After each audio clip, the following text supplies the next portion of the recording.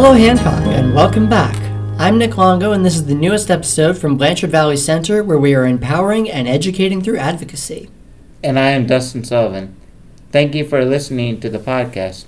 Today on Hello Hancock, we have a special guest with us. I will let her introduce herself. Hi, I'm Kim Hauck, and I'm the new director of the Department of Developmental Disabilities. Well, it's great to have you on Hello Hancock, and thank you for joining us today. Do you mind giving us a little background of your career and what led you to this current position? How long have you been working in the DD field? Sure. I started working in the DD field back in the late 80s. So I started as a DSP in a large ICF in Cincinnati called Brookside, and then finished my education in special education and became a teacher. And did that for several years, working for the Hamilton County Board of DD. So I was there about 20 years before I came to the state, and I've been at the state for 8 years. Worked mostly in early intervention in the beginning, and then moved into policy work. Have the opportunity to work with Tina Evans in the multi-system youth area, and Stacy Collins in the community life engagement, Steve Beha in our family work, and then moved into this role just almost 3 months ago.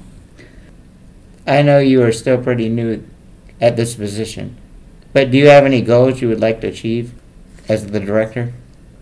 Sure. I think it's really important to be collaborative and really intentional, responsive. But what's really most important to me is listening. So I've been going around the state visiting all 88 counties, because I do really want to hear what's going on in each county. What are the challenges and what's going well. I was able to meet with some providers and folks that work here in Hancock before our podcast, and got to hear a lot of the creative stuff going on here in this county. I also think it's really important to continue all the initiatives that the department has started. One of the reasons why I was excited to take this position after Director Davis left was because I think we've started a lot of good work, and I want to continue that work.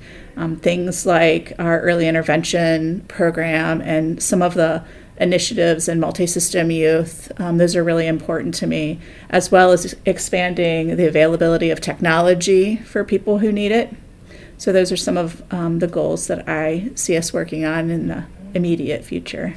That's some good stuff. Are there any changes we can expect to see or hear about in the future?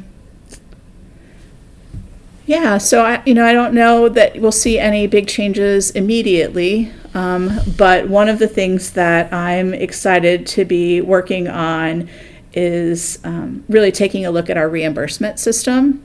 So that's a really big piece of work that'll take a lot of time. So in April, we're going to release an RFP, a request for proposals, and we're going to be asking for an expert to come in and help us look at our reimbursement system, because it's pretty old. It's been a long time since we've looked at that. And so we know that it's cumbersome for providers and for people served to access. So we want to make sure that things like the assessment tools that are used to determine your funding ranges, that those are up to date and current. We have a new ISP rolling out. What are your thoughts on this? Do you think the plans will continue to be person-centered? What are the advantages of everyone in Ohio having the same layout of ISP? Yeah, so the new ISP format was really a core initiative of Director Davis's, and I think it's important to continue that. I'm looking forward to the consistency that it'll offer. So if you were to move out of Hancock County and into another county, those professionals would be used to the plan and be able to pick up right where you left off. I think, the new plan is built on the Charting the Life course core belief that all people have the right to live, love, work, and play, and pursue their life aspirations. It's what we all want. And so I think the Ohio ISP really places the person receiving services in the center of the plan. And I think that plan will really help all counties ensure that that's happening. So how do you feel about advocacy in Ohio, and what are your thoughts on how we can make it better? I think advocacy, especially by people with disabilities, is really the only way that we're going to see change happen in policy and practices.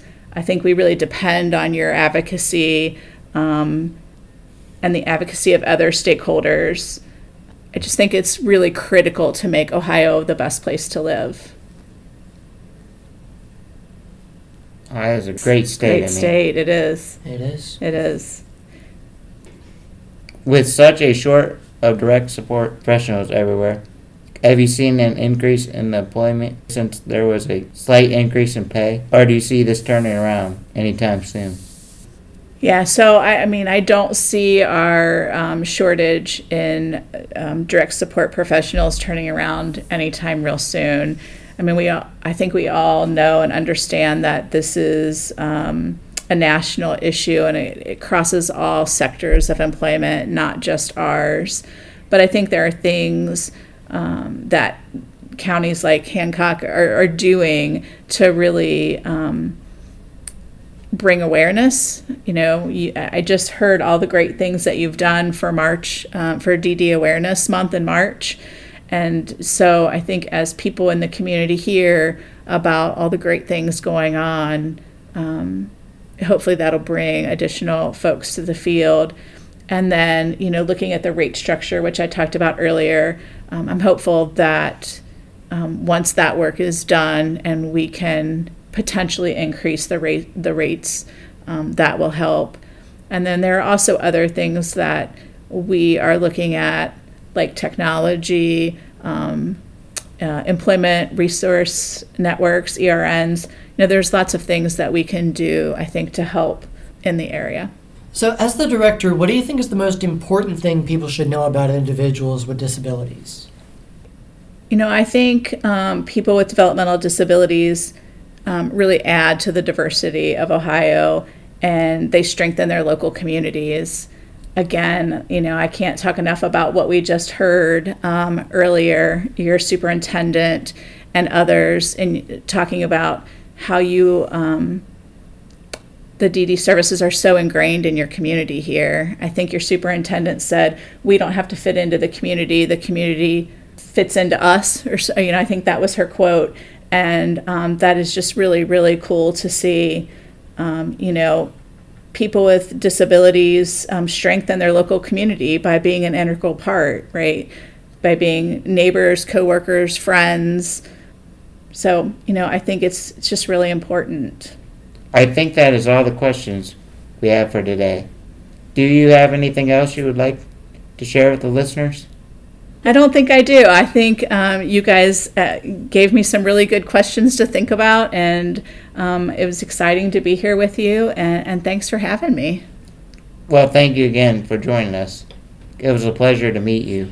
Yeah, it was. It was really great to meet you. Now, for all the listeners, keep your eyes out for our next episode on Spotify, and don't forget to follow Hello Hancock on Instagram, as well as Blanchard Valley Center on Facebook and Instagram to never miss out on the action. And remember, inclusion is key. Bye.